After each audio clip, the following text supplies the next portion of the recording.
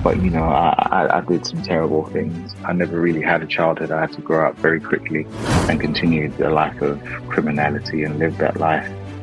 Started quite early, I think probably from the age of 12, serving a long stretch in prison or being killed. That guilt, is always going to come back. You have to do that in the work, It took about 30 years for me to make sense of my life and be at peace.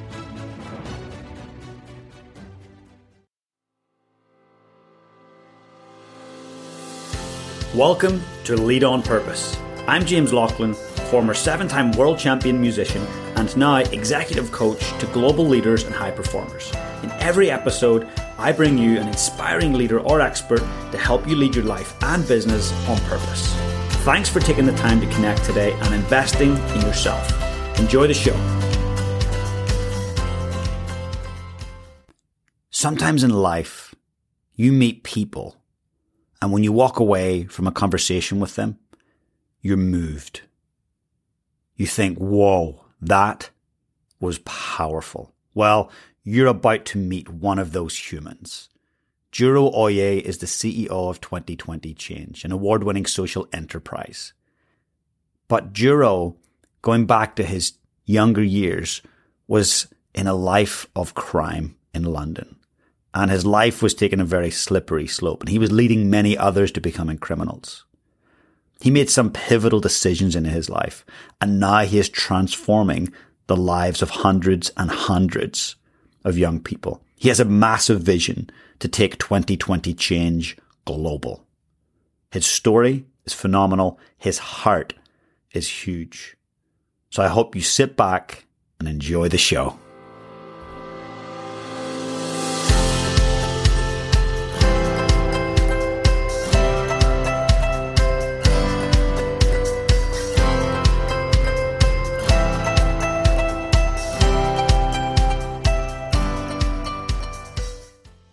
Duro, a massive welcome to the Lead on Purpose podcast.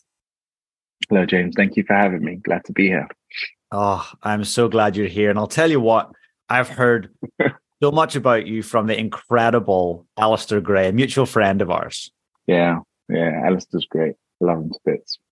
Yeah, he's a special human, and he's shed some light on what you do and why you do it. And I was just intrigued, fascinated, inspired.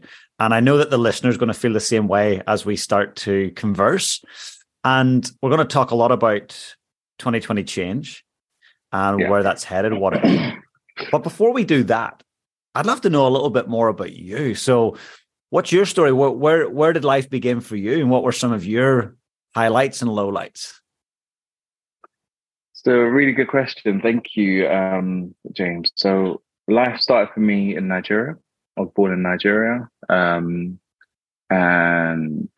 early life started for me in Nigeria. And at the age of 5, my parents sent me to the UK to live with my sisters. So I had a number of different sisters in the UK. So I started with one and just kept moving around. But what they didn't realize in their hope to try and help me have a better future, they kind of had a bit of foresight in terms of understanding the economic downturn that Nigeria was going to face at that time. And they wanted to essentially provide me with more opportunities, for myself. But what they didn't realize is, like, my sisters weren't living in the best kind of situations in London. So they lived in council estates. They were working night and day. And they also had kids of their own as well. So I went from being the youngest in the house to now being the oldest in the house. And with that came a lot of responsibilities. I joke around and say that, like, I never really had a childhood. I had to grow up very quickly because of the environments that I was in. But I joke about it, but there's also a huge element of truth there as well. But yeah, to be fair, growing up, life was pretty tough. It was challenging. And I just took that as my lot, really. I didn't think of it as, woe is me and, why is this happening? I was just like, it is what it is. Let me run with it. I was exposed to a number of things that, at a tender young age, formative years, a young child shouldn't have been exposed to.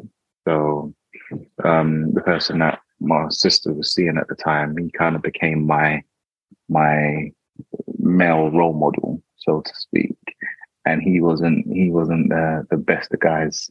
You know, he was involved in a number of things that he shouldn't have been involved in. And as a result of growing up in that environment, I kind of saw that as normal. And just by default, I kind of followed that same route as well, and continued the life of criminality and lived that life. Started quite early, I think probably from the age of 12, right through to the age of 21. And I just slowly but surely worked my way up through the ranks, learned from him. I was very quiet, very observant, picked up things from him, very quickly put my own kind of crew together and passed on the knowledge to them. And yeah, I guess my leadership qualities were always there. They were somewhat innate. And I used them in the wrong way. And I think the switch really just came for me when I went to university. So by the age of, I'd say 18, my mum had moved to the UK, and I was staying with her. And her one ambition in life was to make sure that all of her kids go to university, because she never had the opportunity to go to university, although she was very entrepreneurial. She had a number of shops and she was a dressmaker and a tailor. So she opened a number of shops in Nigeria, and that's how she was able to afford sending all of her kids to the UK. So I guess my work ethic kind of came from her. But yeah, her one ambition out of all of her 6 kids was to make sure that every one of them went to university and got a university degree, because in her mind, in order for you to be successful and to stand on your own 2 feet, you need to go to university and have a degree. And I didn't want to. So I was very creative, both in fine art, design, and acting. So I thought that was my path. I thought, yep, I'm gonna become an actor. And I didn't need to go to university to become an actor. I'd already got the grades at secondary school level. And I went to college and studied graphics, fine art and graphics. But she kicked up a fuss and forced me to go to university. And I just wanted to keep her quiet, keep her happy. So I thought the best degree, or the easiest degree that I could do, would be a graphics and advertising degree, because I could just blag my way through it, I thought. But to be fair, that was the best decision I ever made, because it was in that moment, that was the first time that I was able to remove myself from the environment in which I grew up, remove myself from the friendship circle that I had, and kind of seclude myself in my university town. I had my own house. So I had a lot of alone time, a lot of time to reflect and really just kind of think about my life and my future and what I wanted to do, really. And I realized that the path that I was on could only lead me 3 ways. One would be, serving a long stretch in prison, or being killed, or necessarily either finishing a stretch in prison and then being deported back to Nigeria. And all 3 options I'd seen happen to a number of my close friends. So it was very, very close to home. And I just thought, I really and truly, if I really think about this, I am better than this. And I'd never really applied myself to anything other than what I was doing. So I thought, let me try at least, apply myself to something tangible, see what comes of it. My faith had a major part to play in it as well. I grew up in a Christian household, so I'd always kind of dabble in the faith, 1 foot in, 1 foot out. And I also thought, let me take my faith seriously and let's just see what comes of it. So I still remember the date. It was August 16th, 2006. Moved back from uni, back into London, back into my mum's house, and made up my mind that, I was going to get rid of everything that I gained from the lifestyle that I was living before, start over on a clean slate. I walked into the church, and that was it. I haven't looked back since. I think we're 17, 18 years in now. And I'm still on that journey. And then that's where the calling kind of came for me to do something to help those that were on the path that I was on, or currently still on the path that I was on, to show them that, there's so much more to life. I started working with just individuals that had similar experiences to me. But over the years, I realized that all young people, regardless of their background or their experience, need the knowledge and information that I was sharing that could help them build their confidence, self-esteem, help them become better versions of themselves, get them to really take that deep introspective look into who they are, find out their true identity and be proud, of who they are, and be able to walk into any room and shine, because we all have something in us. We all have a gift. We all have a calling, but because of the circumstances of life, we kind of bury it, and we tend to just do things just to get by, just to pay the bills. And it's like, my philosophy is that you're robbing the world of your gift. And my mission in life is to help young people discover what that gift is and bless the world with it. And, that's what I hope that we do with 2020 Change.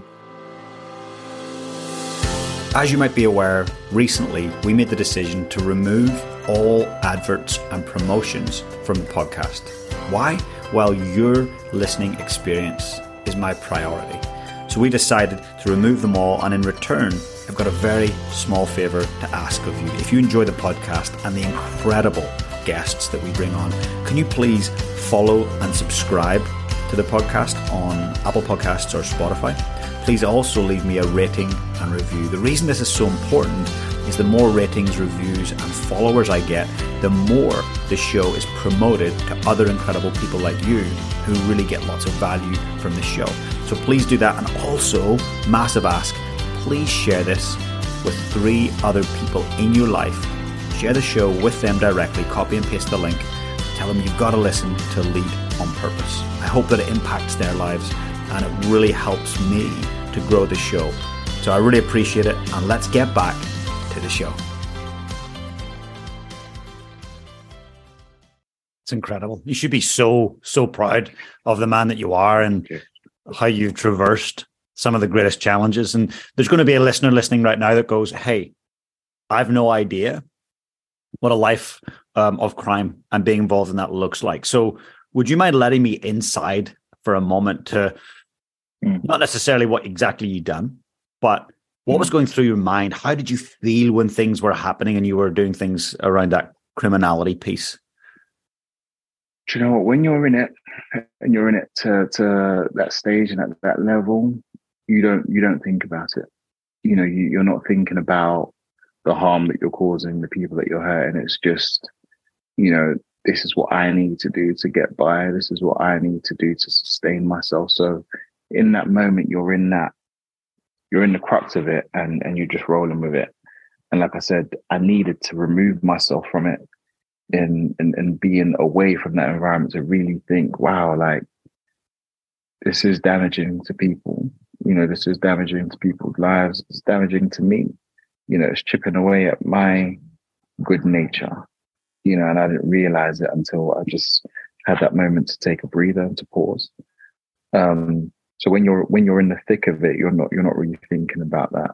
It's when you come out of it that you're just, wow, okay, things need to change. Like, I'm better than this. And not everyone gets that opportunity, right? Because you could be in the thick of it, you could get snapped up. And when I say snapped up, either by, the feds, or, you could get snapped up by an enemy or an opposing group.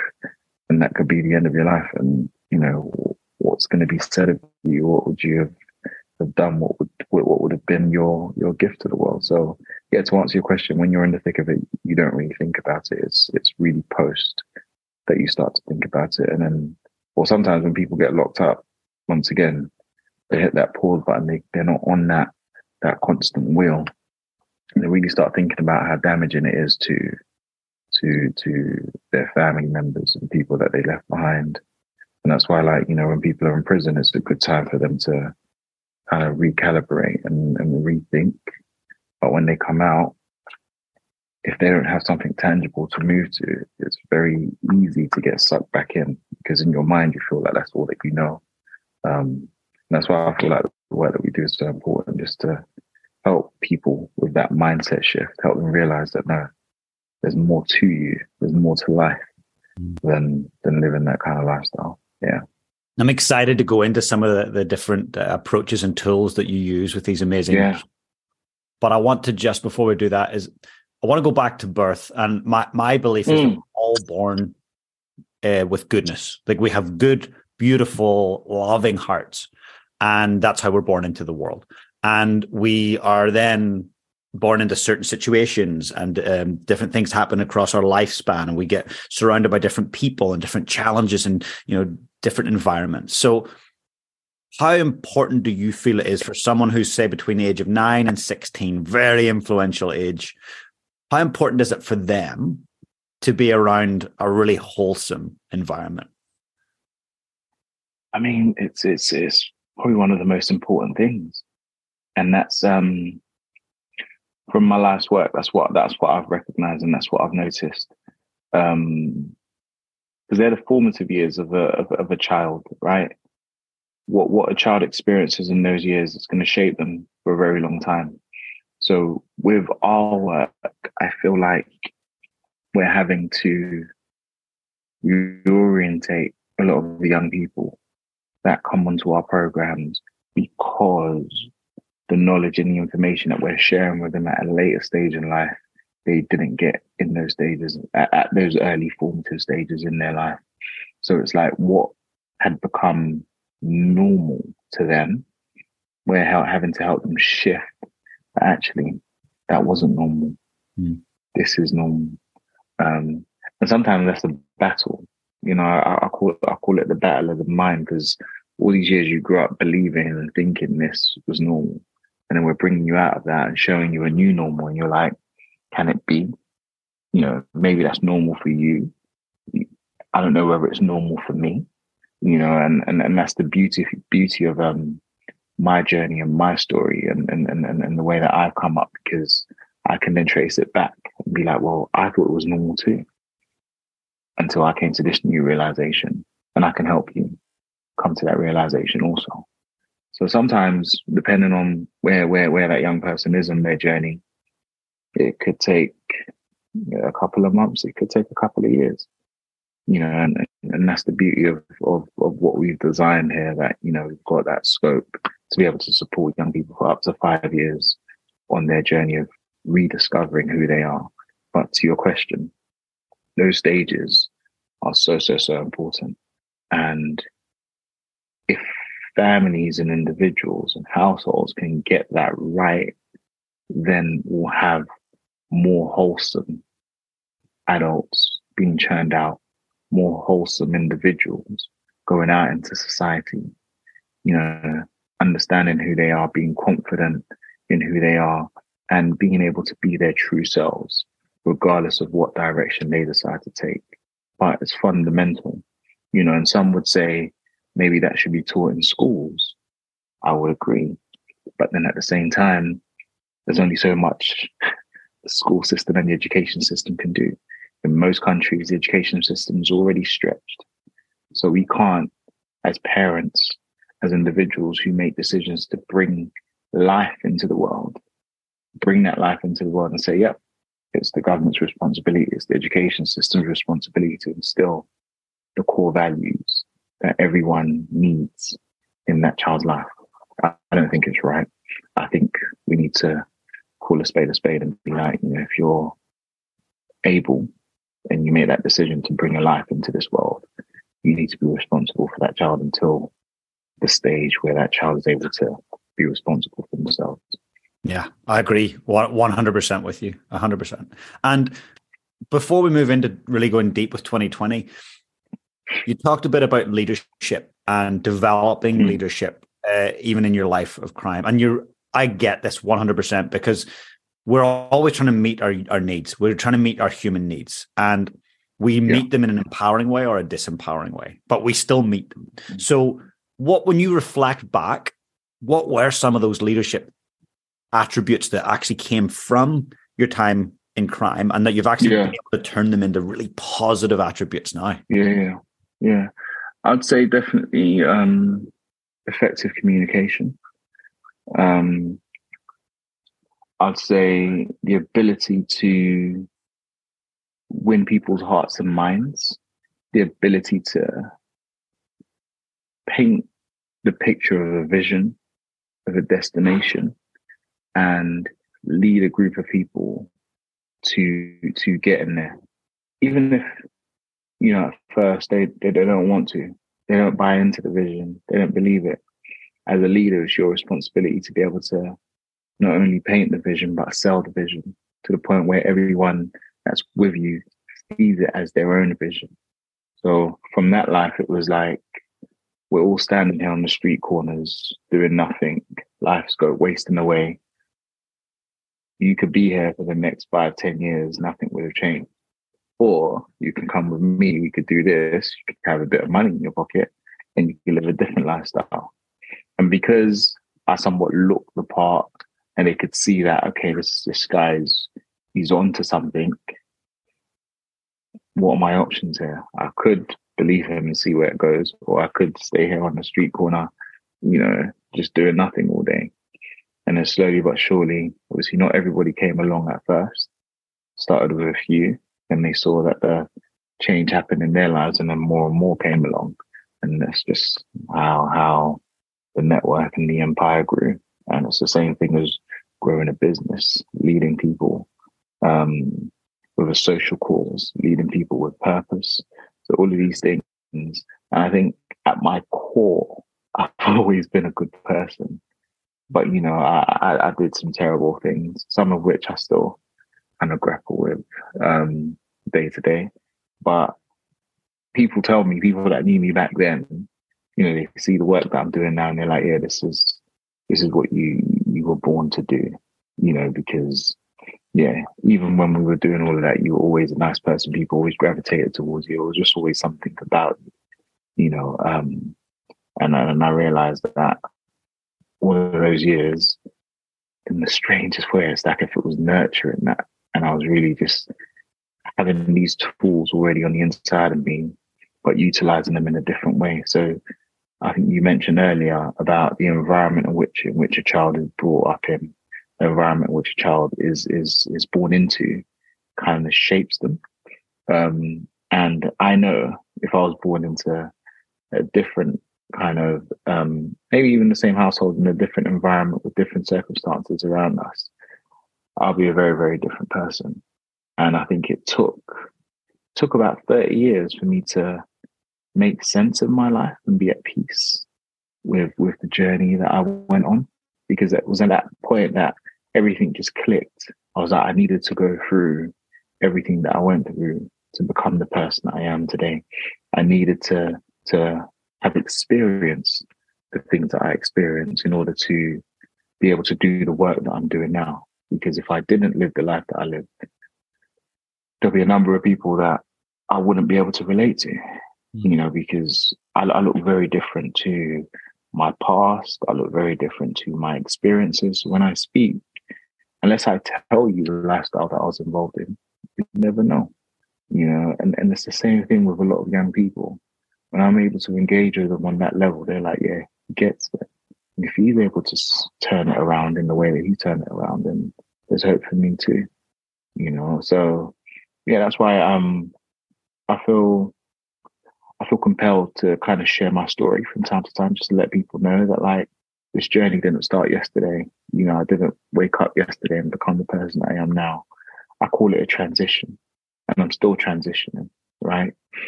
So every year I celebrate that 16th of August as, my rebirth, as my birthday, the day that I just decided to own my past and take a hold of my future. And I think it's important for everybody to have that reflection point. It's like, at what point are you going to grab your life by the balls horns and say, I'm taking charge of this, regardless of my past. I'm taking charge of this, regardless of my experiences, regardless of, things that I've been through. I'm no longer going to complain or lay blame on my circumstances, my experiences, my family. I've got the opportunity to shape my future. And, that's part of what we try to instill in the lives of young people. It's incredible. And you talk about that word blame. It's almost, to me, it feels like you go to the other end of that and you're like, well, I'm going to own it. I'm not going to blame. I'm going to own it. This is what it was. This is who I was. but it doesn't define who I am tomorrow. And to me, that takes such an ability to be an observer of your life, an observer of your thought processes. Now, you talked about getting that kind of a sense of peace of mind, or just that breaking point where you felt there was like a sense of peace. When was that? When did you actually make the turn from like, okay, I'm going to go to uni, and then after uni, I could go back to crime. That's a possibility. Mm-hmm. But actually, I'm going to go this way. What was happening there that sent you the different direction? I remember it was quite vividly actually. I received an article from my brother. I think he had a major part to play in my decision to go on the straight and narrow. So he used to send me like these monthly devotionals. I had an article each day. And that morning, I literally just picked up the devotion. I read the article, and the article illustrated. I think the title was something along the lines of, you can't do anything or build anything positive with ill-gotten gains. And up until that point, my exit plan was always to make a bit of money. I had a number in mind from my life, and then flip that and turn that into something tangible. And I'd always kind of looked at those that went before me, and I thought, you guys are in your 40s, but you're still on this game, and you've been trying to put money here, put money there, but it never amounts to anything. And I just always used to think, I'm going to do things differently. You know, my story is going to be different, but I mean, there's no sense in that, right? So the article illustrated a man that stole a sack of rice, and as he picked up the sack of rice, it hooked onto a nail. So let's say the sack of rice was like 10 kg or whatever. So he's running thinking he's got a 10 kg sack of rice. And he gets to his destination and there's less than half of the of the 10 kg in the sack, right? And it's basically just trying to illustrate that, like, you know, you're living this life, you know, you're building and you're acquiring ill-gotten gains, thinking that, you know, you've got something, but really and truly, you don't have anything. And that stuck with me, you know, and I was like, it's true. You know, I've been on this journey for so long. Yes, I've got a bit of money put aside, but really and truly that money is rotten because I can't use it for anything. Not that, you know, I tried, but nothing that I did with that money ever panned out. And that was where the decision came to actually get rid of it all, you know, and literally start from zero and not use any of that money to try and do anything new. You know, so that's what I did. I thought, let me just try. Worst case scenario, I could always. One thing that I knew that I was good at was making money, right? I never had a problem with that. So just give me a problem, I'll solve the problem. It will bring me money, right? That was my mentality. So I always knew that worst case scenario, I'd always be able to make it back. I didn't know how, but I knew that I'll come up with a way. So I thought, let me just try. And I'd never, up until that point, done anything that was straight down the line. Shit. I thought, let me try it, just see how it pans out. And then I always thought to myself, I had a brilliant mind because a lot of the schemes that I came up with just came to me as I was sitting down thinking creatively, right? So I thought, yeah, let me try and use that in a different way and see if it pans out. And thank God it did. Yeah, you know, thank God it did. Yeah. So I spent a lot of time kind of volunteering in the church. The church that I went to had a TV station connected to it. I studied graphics and advertising, so I volunteered to help them with their graphics. I learned motion graphics there. I fell in love with storytelling while I was there. I went to film school while I was there. I think I volunteered with them for about 3 months, and because I was there every day and I was just eager to learn, I was eager. And I was running away from the life that I was living, and I just needed something to keep me focused. So they gave me a job within like a month, and they were like, you know, yeah. So that was my first kind of like big break, and you know, I spent about 4.5 years with them. And I started in the design lab, went into the editing suite, then started producing, then started presenting, then started doing my own shows. And I wanted to find people with stories like mine because in those early stages, I wasn't comfortable and confident enough to share my own story. But I believed that there were other people with even more groundbreaking stories of change and transformation than me. And I wanted to showcase them. And in doing that, that's where I got my first big break. I made my first documentary film following the lives of 6X gang members. And it was in that moment, spending 18 months with these guys, that I realized that actually I had a lot of privilege. You know, in my mind, I thought we were the same. In my mind, I thought we came up the same. In my mind, you know, we all grew up council estate, got involved in things that we shouldn't have got involved in, turned our lives around. But what I had that they didn't have was a strong support system, a family of people that saw something in me, that constantly told me that I could do better. And I felt like I was a bit further along in terms of my transition than they were.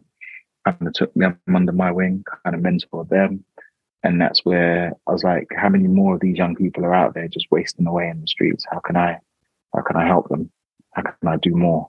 How could I rewrite some of my wrongs? How could I, you know, help more young people in a positive way than I led astray, you know, in a negative way? And in my reflective moments, I counted how many young people I led astray. It was 450.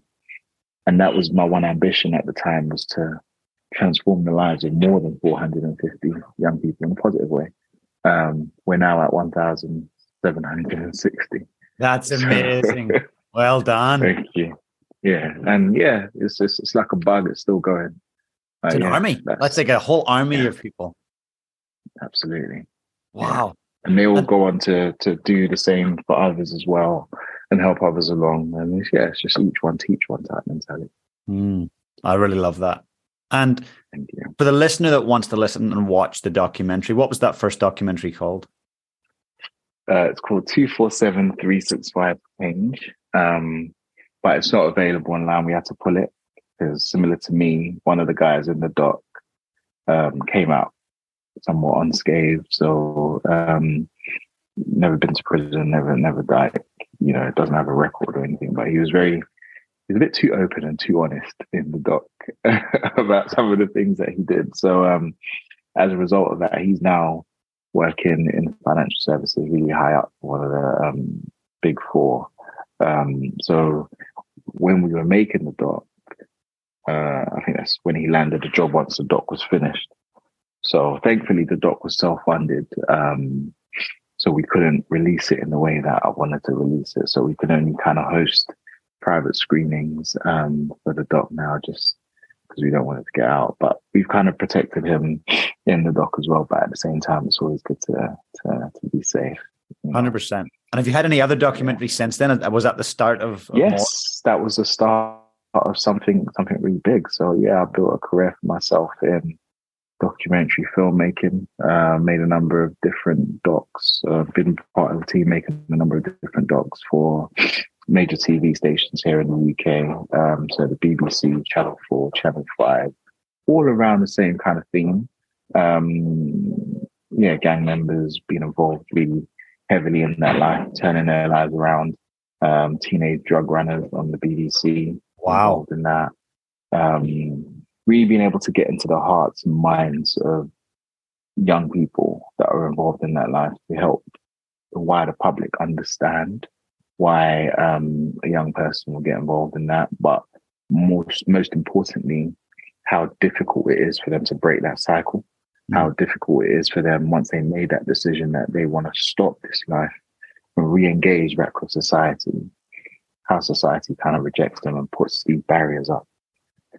That kind of forces the young person to go back to that life. But what I really wanted to show my body of work is the tenacity and the resilience that the young people that we work with have, that they're not going to take no for an answer. Once they made up their mind that they're going to change, that change is long lasting.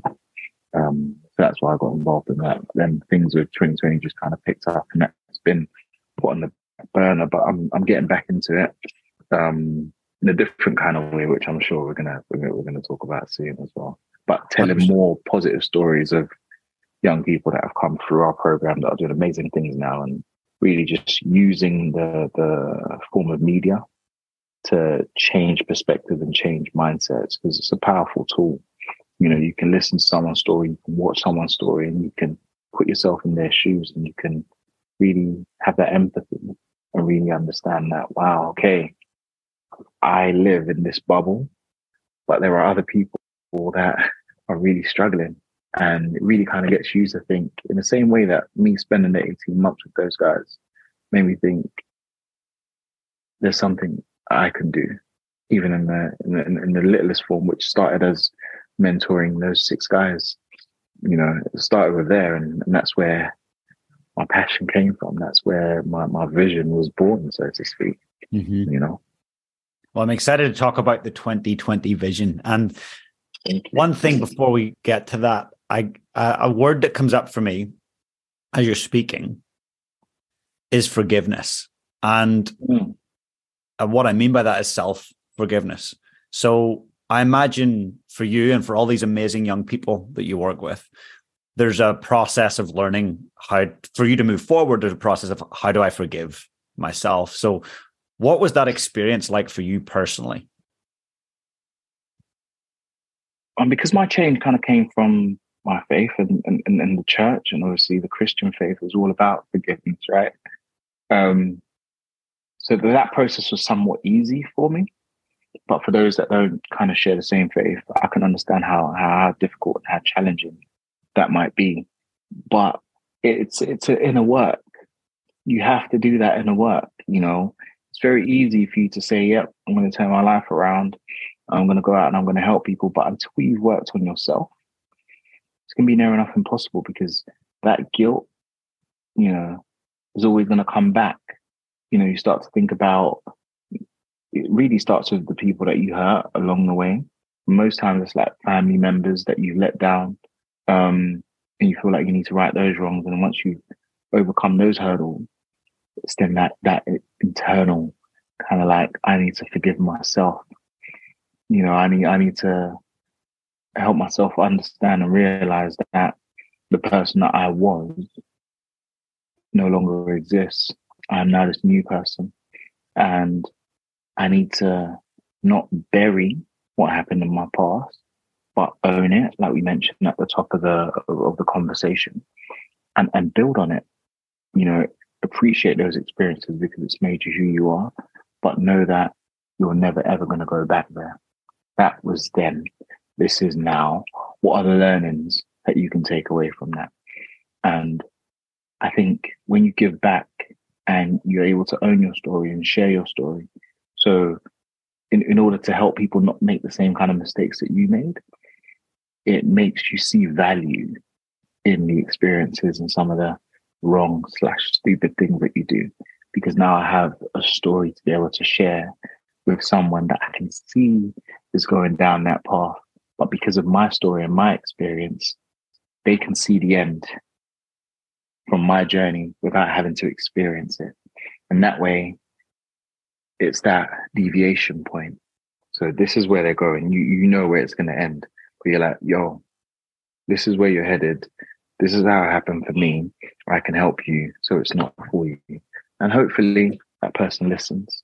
They take it on board, and they change. But I've also come to learn that not everybody gets it at that moment in time, and you can't save everyone. You can't help everyone, and all you can do is all you can do in terms of like planting those seeds, hoping that over time they get watered and they produce fruit.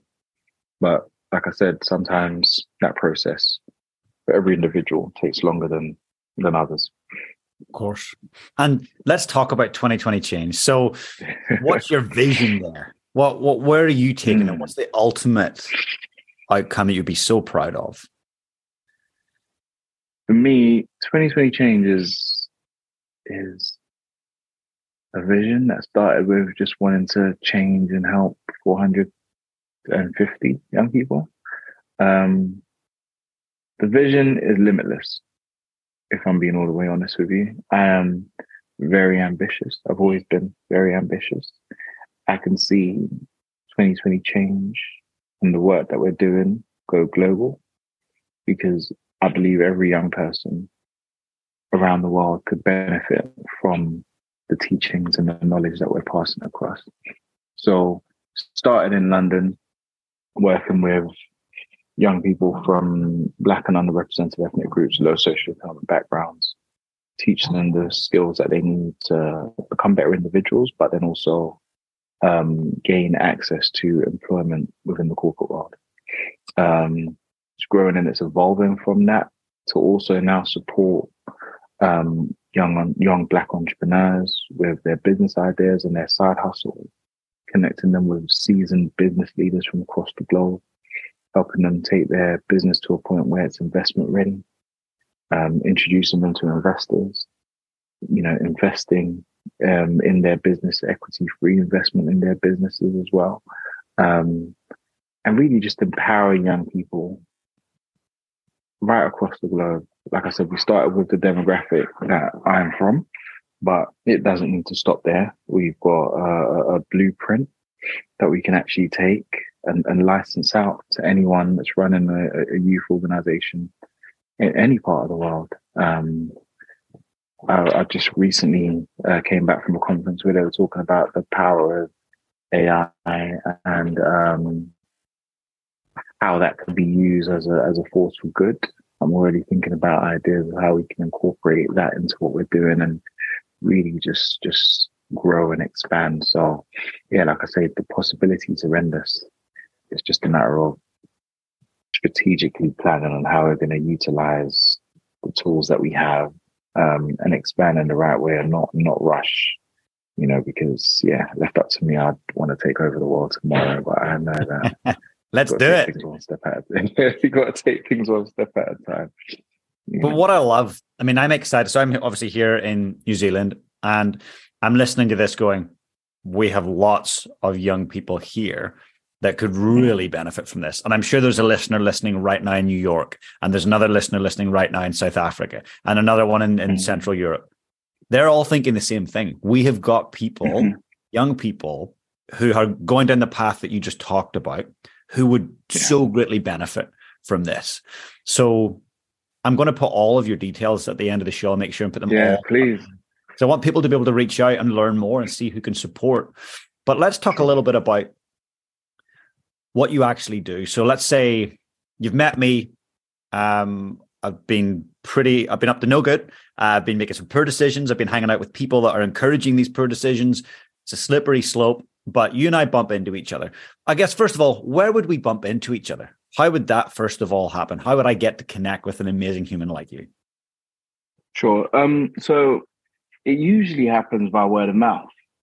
Young people that have been on the program, they talk about the program to their friends, or their friends starts to notice a change in them.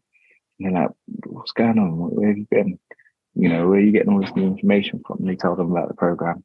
Another avenue is social media. So we're really kind of heavy on social media. Young people get to see the program, the impact of the program on people that look just like them. And they sign up that way. We also have an outreach team that goes out into schools, colleges, universities, other youth groups, faith groups, kind of sharing what we do, how we do what we do, and the young people come on board that way. So that's how the word gets out. And every once in a while, I bump into young people and then, I just kind of ask them, what you're up to, what you're trying to do, what's the plan for the future? Is anyone helping you achieve those plans for the future? Oh, you should check out this organization. And then we find out that, it's an organization founded by me. Wow, okay.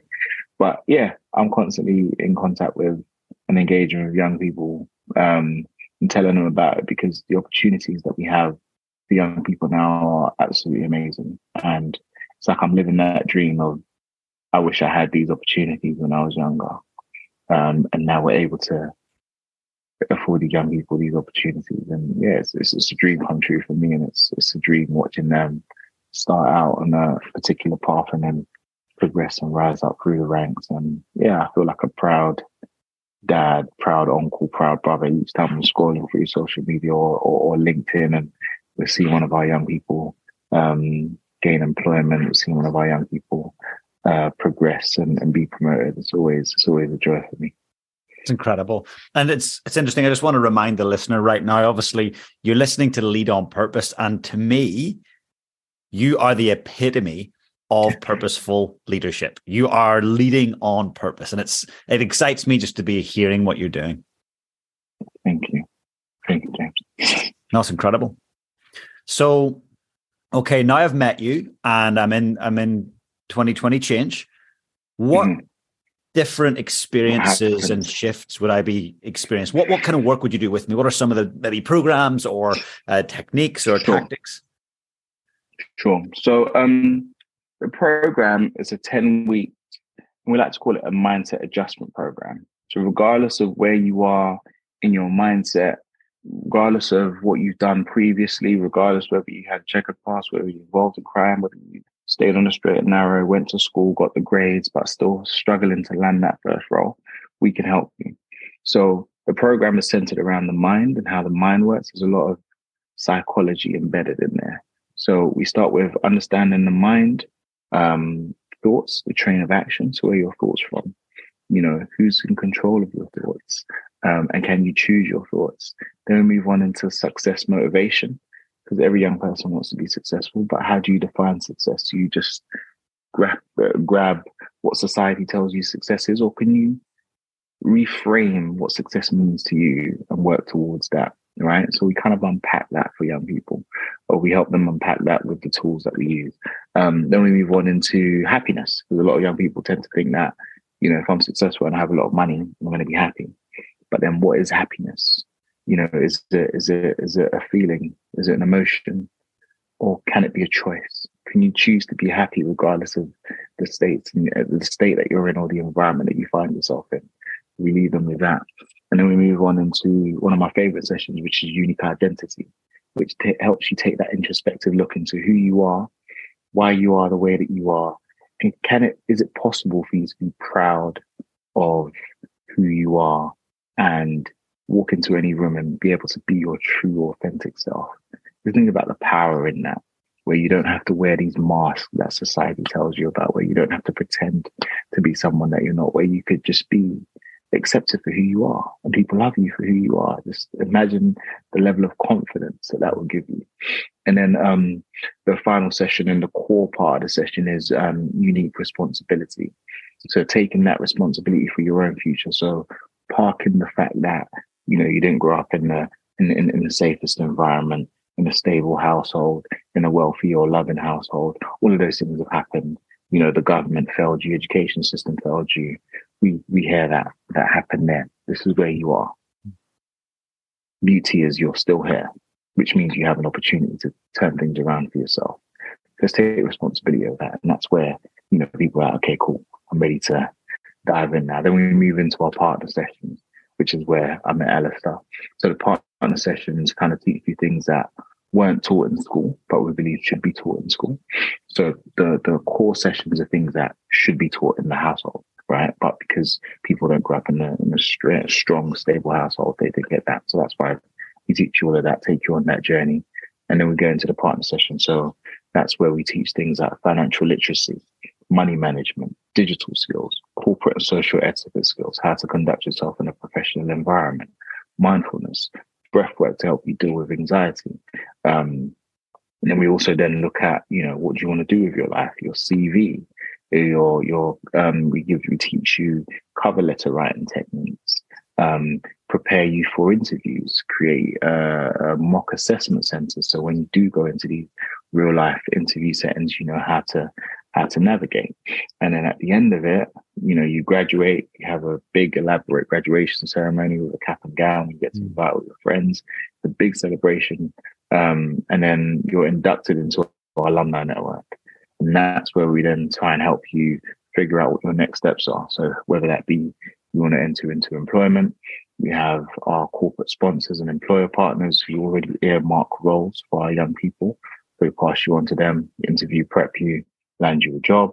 Or if you have a business idea, we have currently a sister company that helps people with their businesses, helps them, you know, make it a viable idea and then introduces them to investors as well.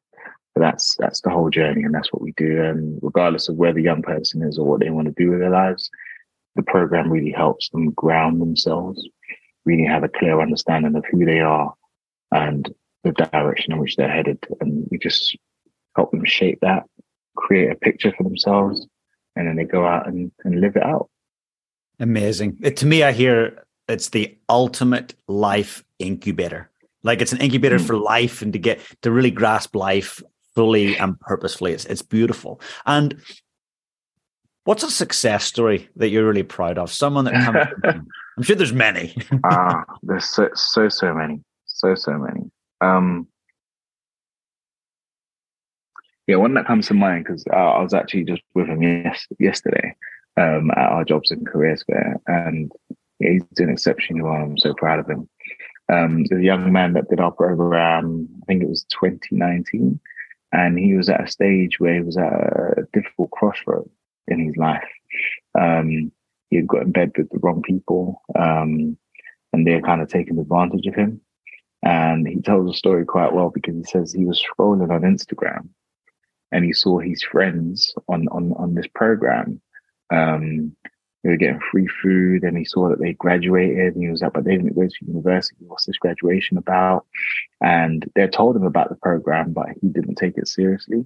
But he's now found himself in this rut, and he decided to sign up for the program, landed his place, earned his place on the program, started doing the program. One of the things that we teach on the program, one of the tools that we use is the videotape. So at the beginning, you kind of introduce yourself as you would 5 years from now, but you're speaking in present tense. So what you're doing, where you working, where you live in, do you have a family, all of these kind of things. But you also get them to throw in challenges in there. So when those challenges show up in real life, you kind of learn how to navigate it. So he was delivering his videotape, and his phone was blowing up. And it turns out that his cousin snapped. And he didn't want to stop delivering his videotape to go and take the call. So after the videotape, he realized his phone was still blowing up. So he asked to be excused. Then he realized what was happening. And in that moment, he had a decision to make, because the people that were calling him to go out and retaliate to what happened. And he said he came on this program to change. He's got a unique opportunity here to change. And if he goes back to that, then he would have failed and he wouldn't have changed. So he made the very hard decision to stay in the session and stick with the program. Fortunately, his cousin died. And his friends that were calling him to go and retaliate, called him all kinds of names, and kind of broke his relationship with them. So all he had was us at 2020 Change, and he went all in, He finished the program, graduated, wanted to get a job in advertising, got him a job in advertising, did that for about a year and a half, then realized that, this isn't for me. Wanted to retrain and go into tech sales. He did a number of courses that we helped him to kind of get onto. And took him probably about 6 months post qualifying within tech sales to land his job. And now he started his new job within tech sales in January. He's been doing exceptionally well since. And I think I can't remember what the valuation was in terms of what he was earning in advertising compared to what he's earning in tech sales now. But he stays very, very comfortable with where he is. And he's actually lived out his videotape. So one of the things that he said he wanted to do was be able to go back and share his story with young people. And literally a few weeks ago, I saw it come up on my Instagram feed. He was teaching a group of young kids in school how to build and how to build their Instagram profiles, not Instagram, LinkedIn profiles. And this is someone that wasn't on LinkedIn previously before he did our program. Now he's a LinkedIn whiz, sharing blog posts and getting all kinds of likes and comments. And now he's able to use the knowledge that he has to be able to give back to young people who's living a very comfortable life. And, I'm just so proud of him. And he's just one of hundreds of young people. But his story came to mind because, I invited him along to talks with me. And I was literally, like I said, just with him yesterday, where he brought a few other young people and friends to sign up to the program for the next cohort. It's incredible. Thank you for sharing that story. I hope you get to meet this amazing young man one day. Certainly introduce One us on day you LinkedIn. I will. would love to connect with him. Yeah, absolutely. Well, that's really special. And probably a couple of questions I've got off the back of that. So one, this is really extensive. It's really well thought out. It must take a lot of time and finance to fund this. So how does that model work? How do you keep things moving in the right direction from a financial standpoint? Yeah, so really interesting. It took a lot to get off the ground because at the time it was kind of like a new model, and like I said, my background's creative. Mm-hmm. So when I came with this whole concept, no one thought it would work. No one thought I was the right person to lead it, mainly because I wasn't comfortable sharing my story. So I had to self-fund it. I had to prove the model. And the model that I decided to go with was a corporate sponsorship model. I believe that if we found, people sitting at the top table working for a corporate, they would really get it. And I didn't have any corporate contacts at the time. So my mindset was just to go out there and make as much noise about the impact that we're making as possible. And one day someone will pick it up. I didn't know how long that would take. I was ready to commit 10 years. Thankfully, it happened in 5. So it was a shoestring budget for the first 5 years. I was working in film and TV, project work. And then I started working for a charity. And then the big break came. Converse, the trainer brand, their GM was on his commute home, picked up the paper and said, "Look, I love what you guys are doing. How can I support?" And I already had it in the back of my mind that the moment we get a corporate sponsor, these are the list of things that I'm going to ask for. I'm going to ask for multi-year funding. I'm going to ask for access to office space. I'm going to ask for products. I'm going to ask for warm introductions to their supply chain and their clients, so we can replicate the model with them. And yeah, I gave him that whole spiel. He sat there for about 30 seconds and said, "Yeah, let's do it." And that's how I actually met Alistair. Because Alistair, he used to train the team at Nike and Converse. So he just done one of these mindful talent sessions with them, and they introduced us. And yeah, we've been tight ever since. So shortly after we got with Converse in 2018, they introduced us to Alistair, and he's been with us ever since. So the model is corporate sponsorship. That's the main model. So 65% of our core costs are covered by our corporate partners. So they fund us. We sign multi-year contracts with them. And we draw down funds every quarter to pay for our core costs to deliver the program.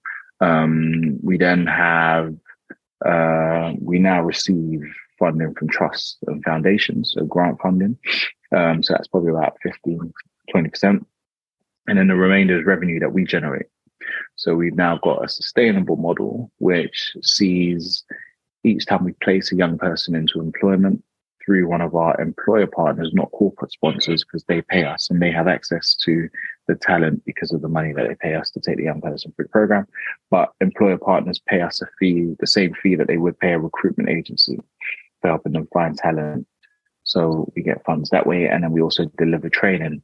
So diversity, equity, and inclusion training for corporates as well. So to help them understand how to manage Gen Z, particularly Gen Z that come from an underrepresented ethnic group or low socioeconomic background, some of the challenges that they face entering into the workplace for the first time.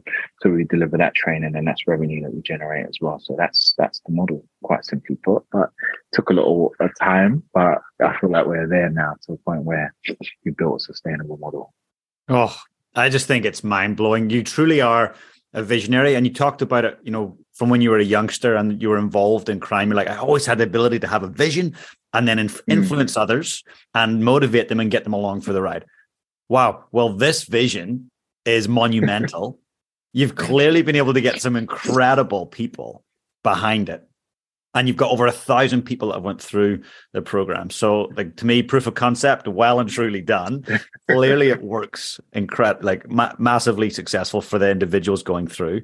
Lots for you guys that are taking them through it as well. I mean, the feel good, the sense of joy, fulfillment, contribution must be so significant for everyone It involved. really is. It really is. It really is. It's amazing. And Thank you, James. no, hey, thank you for what you're doing. It's amazing.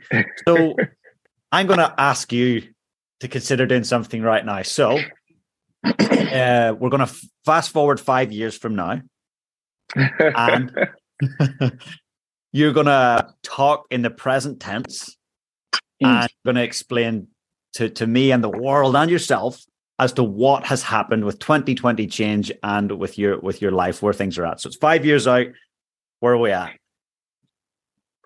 So the year is 2028, and I'm sitting here talking to my good friend James, telling him about the impact that we've had in the lives of thousands of young people now around the globe. I'm glad to say that, we've established 2020 change in America, in Europe. We're exploring opportunities in Africa. And I'm about to pass the baton on and step down as CEO of 2020 Change and pass the baton on to a young person that came through the program, has risen up through the ranks. And they're going to lead the organization into the next phase of our growth and our development. I'll still be involved, but I'll be taking more of a backseat on the board with the hopes of eventually maybe chairing the board. And yeah, I now have more time to spend with my family. I've got 3 kids, all of school going age. And one of my dreams and ambitions was to be able to at least take my kids to school and pick them up at least 3 days of the week. On those days, I'm only working between the hours of 10 to 2. So I have more time to spend with my family and kind of filter the things that my kids are learning at school. And yeah, I'm very comfortable, made the right kind of investments, and I can live off of those investments. And I spend my time helping people, advising people. I sit on a number of boards, advisory boards, NED boards, and that's my life. Duro, that is so beautiful. And in 5 years' time, I promise you, it'll be on my calendar right after this. I'm going to make a note. I'm going to send you this video. I'm going to say, let's have another interview. Absolutely. Oh, what a great vision. And I just want to say, for the listener that's listening right now, whether you're driving, walking, running, what Duro just did is a powerful, powerful exercise. And that's something I would love to challenge you today as a listener to go and do for yourself and imagine where you might be in 5 years. And so much can change in 5 years, but it's about the intentionality. I firmly believe what Duro just said is going to come to fruition. He's very clear on where he wants to go. He's got great people around him. He's passionate, driven, ambitious. Going to come together. And I'm sure the listener feels a bit like me right now. I just want to help. I want to see this succeed, right? I imagine you're going to have a lot of people reach out after this saying, I want to help. And as I say, all the links are going to be in the show notes. So that's something I want to explore with you off air and just talk about where I can help support in any way over the next 5, 10, 15 years. But simply incredible what you're doing. And our good friend Alistair, we'll shout out to Alistair again, Alistair Gray. I'm just so glad he did connect us. And I believe you and Alistair are collaborating on something pretty cool later in the year. Would you care to share a wee bit of light on that? Sure. So Alistair, as you know, is a phenomenal human being. He just oozes love and positive energy. And he spreads that love wherever he goes. He spread that love to me, spread that love to the young people in our program. And he's very well connected, as you know. So he had this vision of creating a retreat for our young people. I think originally the plan was in Scotland, and then one of these contacts reached out from the Mandali experience in southern Italy. And they said they just, launched this new retreat center and they're looking for charity partners. It was like, well, you guys need to speak to Duro at 2020 Change. And we thought it was going to be kind of like a long process. We had one Zoom call with them and they said, look, we love what you guys are doing. We'd love to invite you and a group of your young people out to the site to host a retreat. So we jumped at the opportunity. We've been planning. I think by the time this comes out, we would have announced it. So we're going to be taking 15 of our young people from inner city London into over to southern Italy for the Mandali experience. So they can have 4 days at a wellness retreat center with Alistair and his team taking them through mindfulness and well-being. And we're going to document the whole thing. So that's what I was talking about in terms of getting back into film. So we're going to select the young people. There's going to be a competition for them to apply to go on this journey with us. And then we're going to interview them before they go, just to understand where they are and what they're hoping to gain from the experience. We're going to take a film crew out there with us that's going to document their whole journey and their experience there. Alistair's sessions with our young people are absolutely incredible. You have people, unpacking some of their trauma, people crying, people laughing. So I can only imagine what that experience is going to, and then his sessions are like 2.5 hours, right? So imagine 4 days of that. So I'm really, really looking forward to that, being on that journey and experiencing that with the young people. But then when they come back into London, we're then also going to continue kind of checking in with them, seeing how they're doing, how they're re-engaging back with society, with the hope that once we've got that documented, one, it's going to highlight the work that we do and the impact that we make, but then also it's something tangible that we could potentially turn into something meaningful that can go onto streaming platforms. So that can form kind of like a pilot of a documentary series. And the team over at Mandali has said that, the site is open to us once a year. So it's going to be a regular thing that we're going to be doing. So it's just it's going to be an amazing experience for our young people, but then the ability that we're able to capture that moment and share that with the world is also going to be phenomenal as well. Oh, I'm so excited. That's phenomenal. I can only imagine what it's going to feel like to be a part of it. And I will be watching it on Netflix one day and go, I know that guy. Absolutely. I can't wait. Oh, that's so special. Wait. Yeah. Well, I want to be respectful of your time. And I want to ask one last question. And sure. I'd like us together just to travel way into the future and many, many years. It's your very last day here on Earth, and you're aware that it's your last day here on Earth. You know it. Now, somebody very young in your life that you care for and love, they come up to you and they say, Duro, I want to know how to lead my life on purpose. What would you have to say to them?